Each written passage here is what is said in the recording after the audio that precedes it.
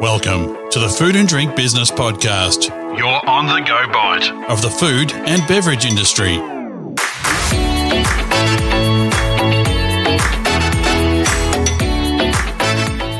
Welcome, ladies and gentlemen. My name's Grant McCarran. In this episode of the Food and Drink Business Podcast, we're joined by Bill Heague, the Managing Director of Mars Food Australia, and he's going to reflect on his first year in the job and the company's 75th anniversary here in Australia. But first up, I'm joined by Kim Berry, Editor of Food and Drink Business and the host of the Food and Drink Business Podcast. G'day, Kim. How you doing? Hi, Grant. I'm very well. How are you? Yeah, not too bad, thanks. Not too bad. And sitting here waiting for us to introduce him officially, Bill Heague from Mars Food Australia. You're the Managing Director and you're joining us for a good chat today. How are you going, Bill? Very well, thanks, Grant. Nice to talk to you again, Kim. Yes, very nice to be back on the line. So we should probably start off by saying happy 1 year anniversary, since this is the marking month, isn't it? Pretty much, yeah.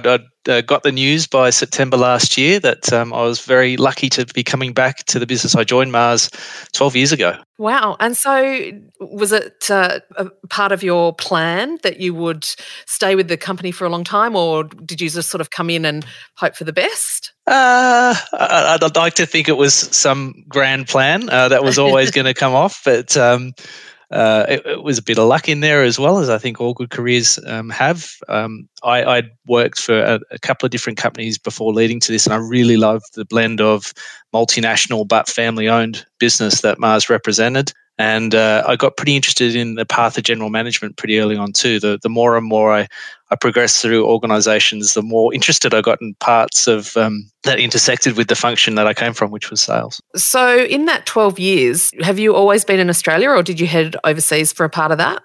So I've only come back a year ago. So I started in the Food Australia business. I left at the end of 2015 to go to our business in the Czech Republic, which was an awesome personal experience as well, career experience, to look after our full suite of brands there for the Czech Republic and Slovakia.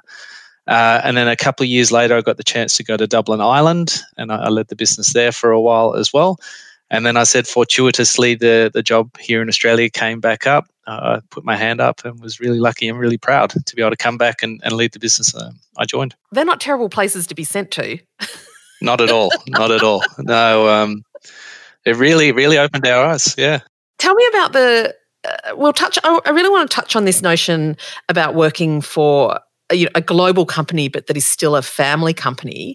So let's sort of look at that. But I also then want to have a bit of an explore about what happens then when you sort of factor in the culture of different countries or even different communities on top of a global culture of an organisation. Yeah. What are the unique characteristics of that sort of environment or that sort of company? Yeah, being a family business, we like to use the expression of we think in generations, not in quarters. And so that means that, we can take a long view to problems that need to be solved rather than, what's going to keep your shareholders necessarily happy, just for the next 90 days. So we think about our Sustainable in a Generation plan, which was, $1 billion commitment to solving some of the world's largest problems based on solutions found through science in the areas of well-being, for nourishing well-being in terms of the food that we eat, whether it's a healthy planet and using science to see how we reduce the impact on the planet,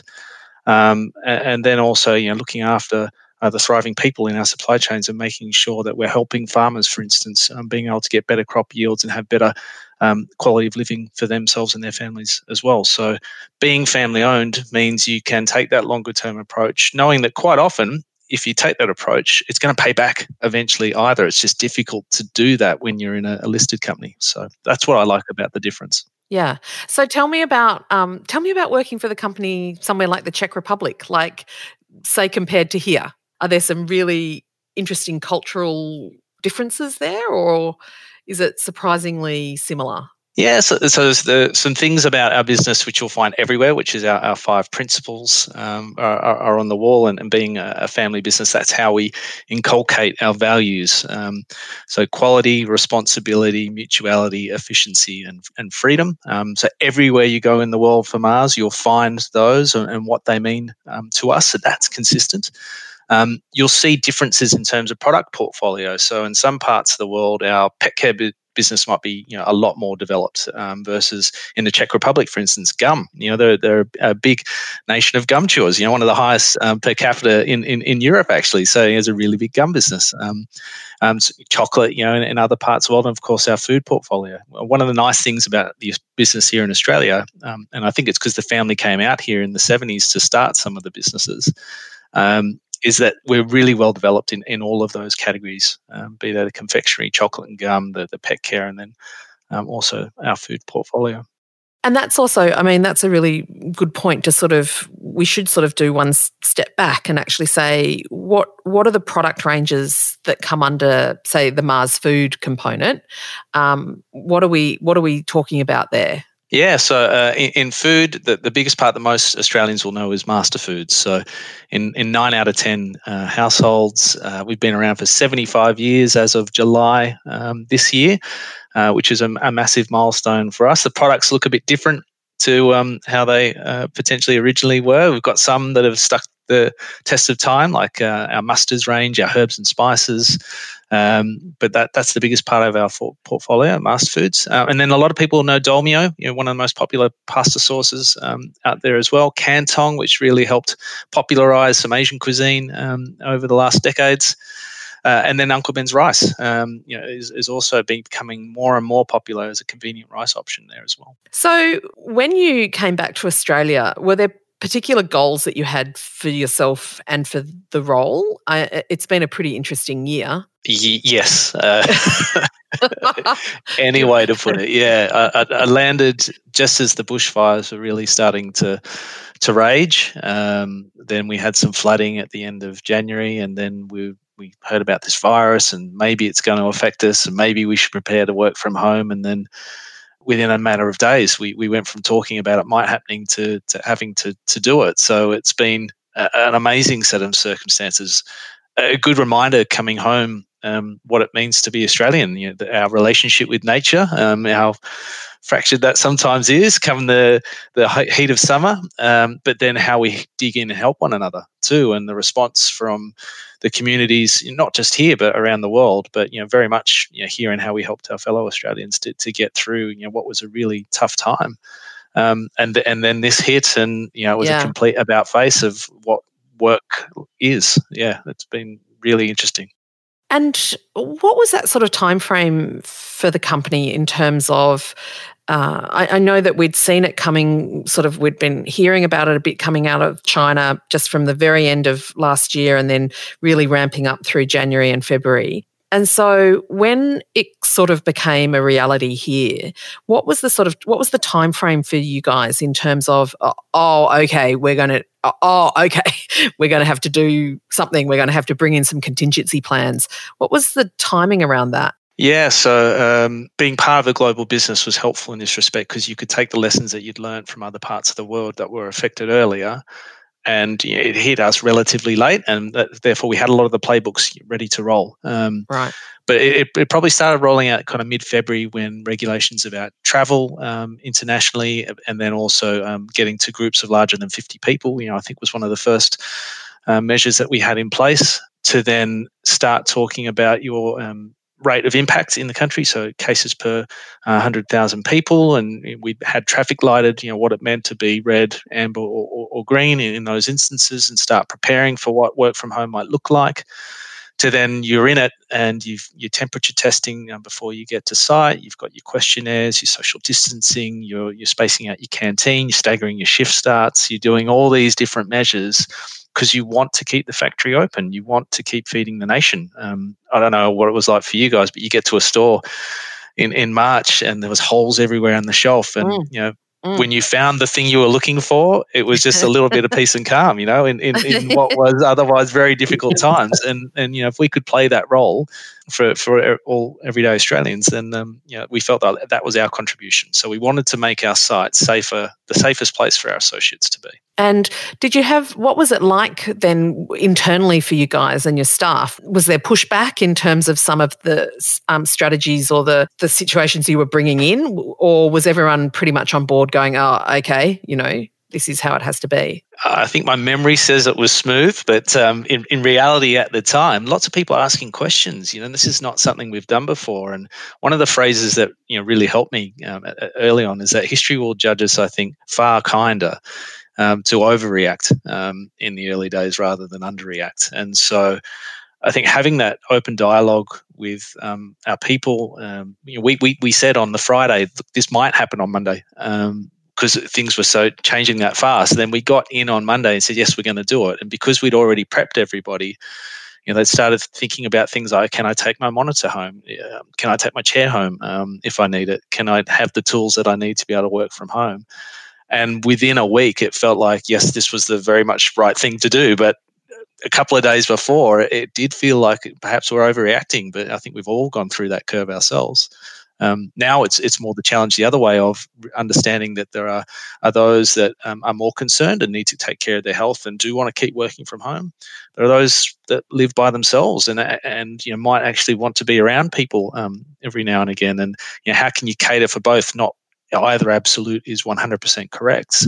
How you're being tolerant, understanding to give those circumstances to each who need them in their own way. And there's no real playbook for that, is there? I mean, this is a pretty unique experience for everyone. Yeah, and where we were helped with playbooks, in different parts of our operations, it certainly helped. But just going through what it means, for every day that you do your job, there's still a change curve. Everyone has to individually go through it, even though if the playbook is there. So, yeah, it was tough. I mean, we haven't seen the panic buying or the hoarding that we saw really playing out in March, April, but can you talk to us about the challenge that it is for a company like Mars Food in terms of when you have that sudden uptick and then internally you have to suddenly space out everyone within your factory and bring in different shifts and change your normal production schedule, and then the supply chain line in terms of getting those products to market. What was that like for the company? In retrospect, thrilling. At the time, manic. What a ride! Yeah, quite wonderful.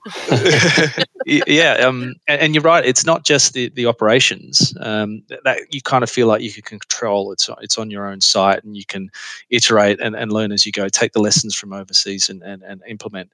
But the supply chain, you can keep the factory open, but if you've got no raw materials to make your products from, then it's useless. So this is where our relationships with our suppliers, we're really tested, and I mean that in a positive way. In that we built some really strong supplier relationships that through this meant that we could keep operating, we could keep manufacturing product, we could keep the shelves full. One of the best examples was our herbs and spice jars have a plastic cap. Plastic is more often than not a byproduct of petroleum, and in particular for our herbs and spice caps, it's avgas. So if planes aren't flying, fuel's not being made, that byproduct isn't there. There's no resin for our caps. And so working with our supplier, we found a new source. We were able to test that at their facility, then test it at ours, and then not miss a beat in terms of being able to supply herbs and spices to Australia. So, yeah, the agility of supply chains, I think, have been sorely tested through this period. And those that did well because they've invested in their relationships with their suppliers before the panic hits. Okay, that's just, I'm still stuck on your lids and relating to flights.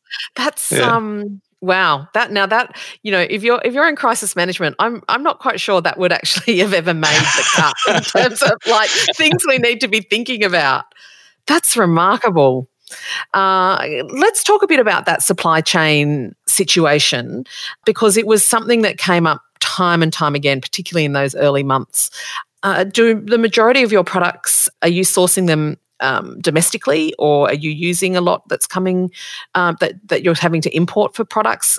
And do you think, whatever the answer is to that, that played a part in how well you guys sort of coped with the situation? Yeah, 100%. So well over 95% of the products that we sell here are made in Australia. But that is in a combination of raw materials that come from different parts of the world. And again, herbs and spices is a good illustration here, where many of those spices just aren't grown in this part of the world. So we connected very much to India there. So what's happening in that part of the world affects your ability to get the raw materials to then be able to make the products that you need to make. So where we can and where it's important to consumers, we source locally, but we often have hedges, to be able to pull on, should there be different circumstances in difficult circumstances in different parts of the world to try and keep as continuous supply as possible. So I think it's not just a matter of always Australian, but we do that where we can, but being able to have those alternatives because you just don't know what's around the corner. Can we just come back to the lids? Yes. I can see it in your mind there that you're not going to let this one go. I'm not going to let it go. So then what was the process for the company in terms of then finding another source and working out that those lids would work? Like what are we talking about, a week? Are we talking about a month? Like what was that sort of process? It would have happened over about the course of a month, but it would be getting the raw material for their product in, testing that they can make them. What's the integrity of the lid once they do that? Okay, they've got it to a certain point. How will that operate within our facility then? Will it still behave the way that the previous one did, so we can trust it and that the product's still going to perform the way we need it to for our consumers out in their homes? So a lot of testing. Yeah. It's a major part of supply line work and refactoring what you're doing, because what's the durability? How long is it going to last? Will it have the same tensile strength? Will the machines be able to grip it properly to tighten the caps? Yeah. And it's an interesting thing. It's something that's come to the fore, is this whole, not just looking at one part of a critical item, but looking at the whole thing. You've got, as you were saying, this caps thing came out of left field because some other companies may have been going, well, we've got our product's good, and our glass, yep, we've got our glass, and then out of left field comes this cap thing. People raging in supermarkets, where's my dill? I need dill. I'm sorry, we don't have the caps. There's no planes. There's no flights. And it's the whole the major importance of looking at every aspect of what you do, not just like everyone would focus on contents, not necessarily the packaging and the containerisms and things like that. How you're actually putting it together. I'm going to use the concept of flights and not enough of them to segue into one of my favourite stories coming out of the company this year, and that is its 75-year anniversary, which is, I think, in any fast-moving consumer goods company quite remarkable, is the peak moment of serving kangaroo tail soup on Qantas flights. What a special moment in the company's history. Yeah, it's certainly a unique one. I think I even learnt through this experience that it was a play on the oxtail soup that we know from Great Britain, but never do I know that the animal from your coat of arms is served up to you at 20,000 feet with all sorts of pomp and ceremony. Yeah. It's a special Australian character, just trait, isn't it? Like nothing sacred. Indeed. Yeah. We often eat kangaroo meat in our house.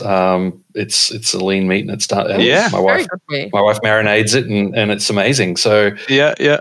But I mean, this is coming back to like this 75-year anniversary. That's quite a landmark. And where is the company at now in terms of looking at it? Comes from this, it's got this rich heritage, but how does it keep pushing itself? How does it keep looking into the new trends and the new markets and trying to keep ahead of that curve? Yeah, it starts with, I talked about our 5 principles before, and the quality principle tells us that the consumer is our boss. And so we're only in business as long as we're listening to them. And so you don't stay fresh for 75 years if the product range looked like it did 75 years ago. There's some what would be arguably questionable products at the moment that were completely relevant at the time, but not so much today. And so we've got to think like that too, that for the next 75 years, there'll be products in our portfolio that aren't going to stand that long test of time. Some will. Herbs and spices have been with us for all that time. Our mustards have been around for a lot of that time as well. So it's about continually listening to the consumer, putting them first, understanding where they're going, and working out what's the relevant role that we can play in their life moving forward. And for us, it's about dinner, and dinner time matters. We know that families that get around a table and prepare food together and eat food together are happier and healthier. And if we can play that role of inspiring, of getting the flavours together that people want to share and enjoy together, then that's a contribution we can make as well. And tell me, I mean, in light of something like COVID, there was a real trend of consumers going back to foods that they knew and brands that they knew and that they trusted, because with that comes that sort of feeling in control, and that these products are sort of safe and make you feel at home. And is that something you saw within the company, that some of the more traditional offerings or some of your really mainstay products just had another uptick that perhaps they hadn't seen for a while? Or what was the experience? Yeah, very, very much. I think we all saw from the notes from our retailers that one of the last categories to come off restrictions was pasta and pasta sauce. So Dolmio and people going back to the good old spaghetti bolognese, crowd-pleasing meal that it is, really surged. So we saw that at one end of the spectrum, where people were looking for that real easy crowd-pleasing meal. At the other end, we've never seen more interest in herbs and spices, and people wanting, with a bit more time at home, to get a bit more craftier in the kitchen and experiment with flavour, or go rogue with flavour, as we like to say. Yeah, tell me about that. Yeah, well, at the heart of herbs and spices is bringing the flavours of the world in one spot in your kitchen, and giving you the confidence to want to experiment with those flavors and create more than just your average dinner. And quite often we can be a bit timid, lacking confidence in our skills in the kitchen, and actually just go rogue, go a bit crazy, experiment, don't worry about it, it's not going to turn out that bad. Yeah. And giving people, the permission, if you will, or the confidence more so to want to do that, is really the thought behind that. Right. And what was some other campaigns or some other projects that the company did on a consumer level over the last couple of months through this really very strange time? Yeah, there was a couple, and in the new format of digital, being able to connect to consumers more directly, either by online platforms or social, has really been interesting. So one of the most memorable ones was one called the Dinner Hack Hotline. So we had a real life chef helping us out for a week. People would text via Facebook what ingredients they had in the kitchen, and our chef would say you could combine them this way to knock out this fabulous meal.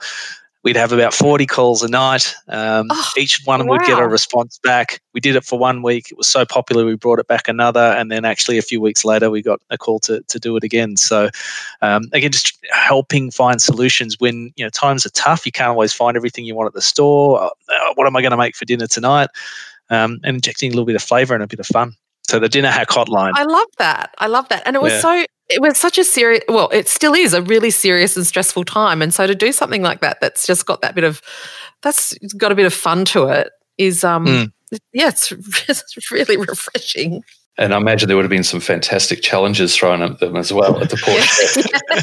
I've got X, Y, and Z, and the chef's like, I have a tin of legumes. It was used by 2010. That'll be all right, won't it? Okay, so one thing I really did want to touch on is the work that the company's doing in a sustainability space.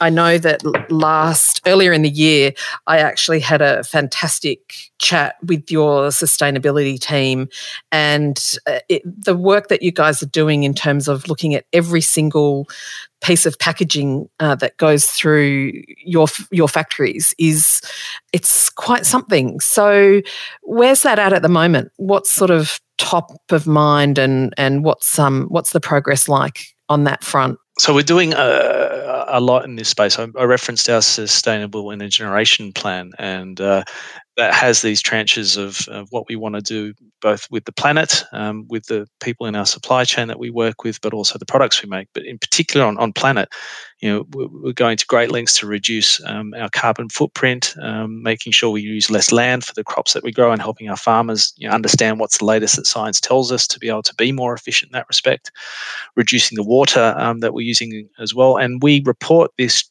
globally. So actually, if you go to mars.com now, you'll see a link to our sustainable intergeneration report card, which talks about the progress that we're making in each and every one of these areas. Now, one of the latest areas of interest in that is plastics, and even 2 years ago, it wasn't so much on everyone's radar as it is very much today. So I was in Canberra in March, just at the plastic summit, just before everything went up in COVID. It was like the week before, wasn't it? Or like 3 days before our office went and we're all working from home. Yeah.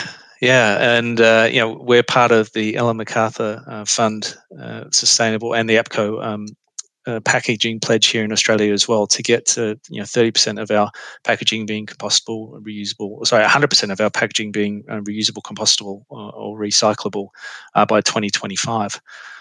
So we're trying to take huge strides in this space to, as you mentioned before, challenge every little bit of packaging. And some of it's going to require new technological solutions that we just don't have today, but we've made the commitment to do that. So things like in the caps on the top of a Dolmiol jar, the thing that gives it the seal is a layer of PVC at the moment. We'll be one of the first companies in Australia to eradicate the PVC from that and make that more recyclable as a result of the work that we'll introduce in April next year. So we are doing that work to question every bit of packaging. And I think one of the things that the broader community's not quite aware of is the ability to use recycled or recyclable packaging in food products is really challenging, and the technology has not been there. And there's globally now there is a lot of effort in terms of developing those products so that the integrity of the food can be held in those types of products. What is your sort of view of that and your take on that? Is it getting closer?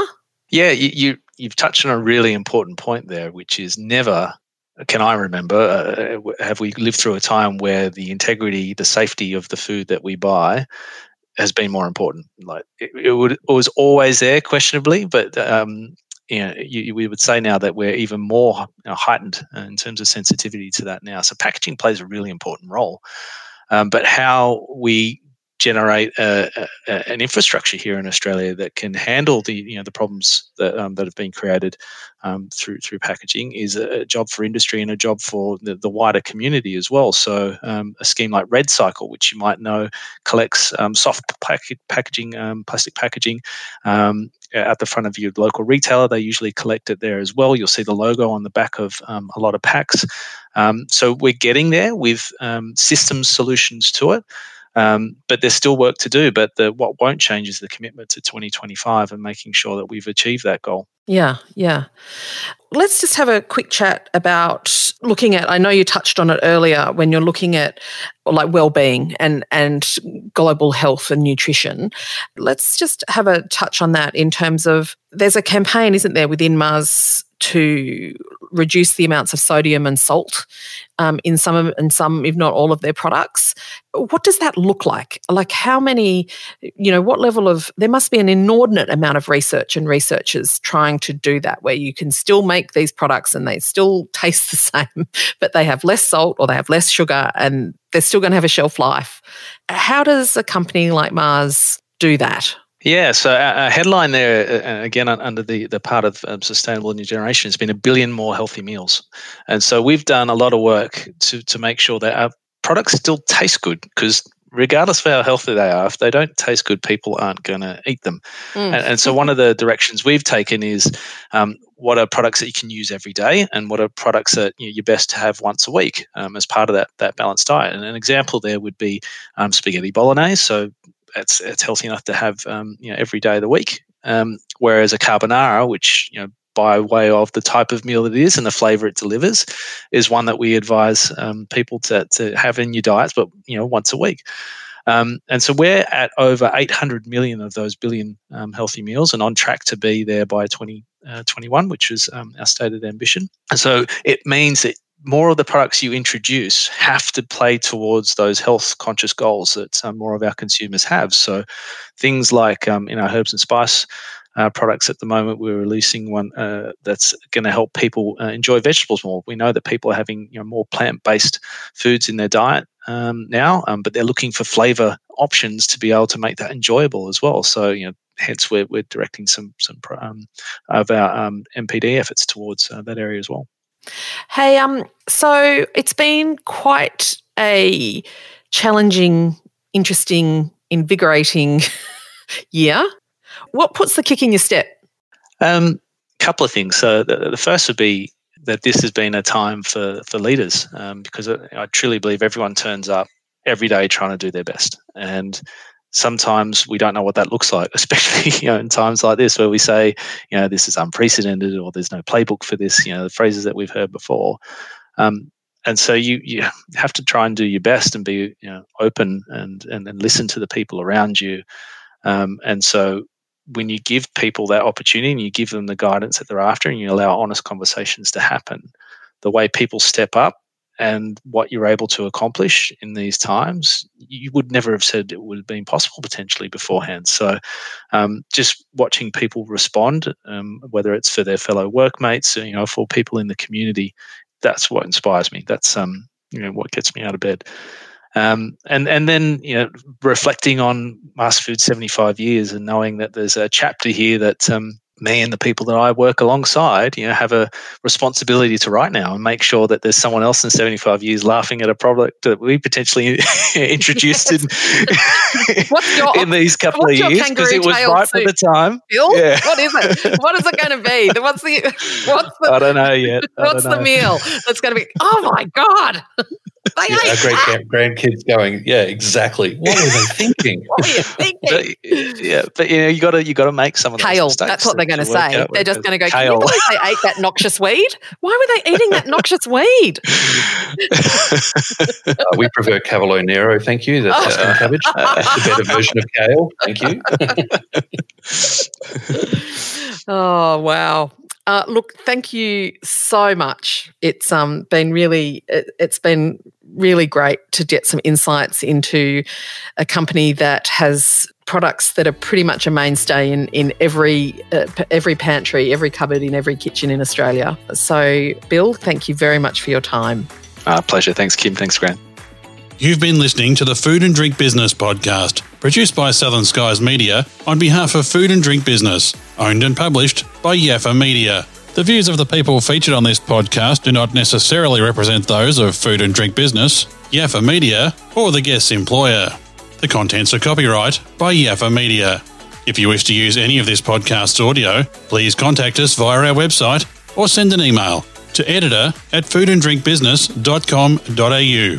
You can subscribe to this podcast via your preferred platform and read all the latest news on Australia's food and beverage industry at foodanddrinkbusiness.com.au.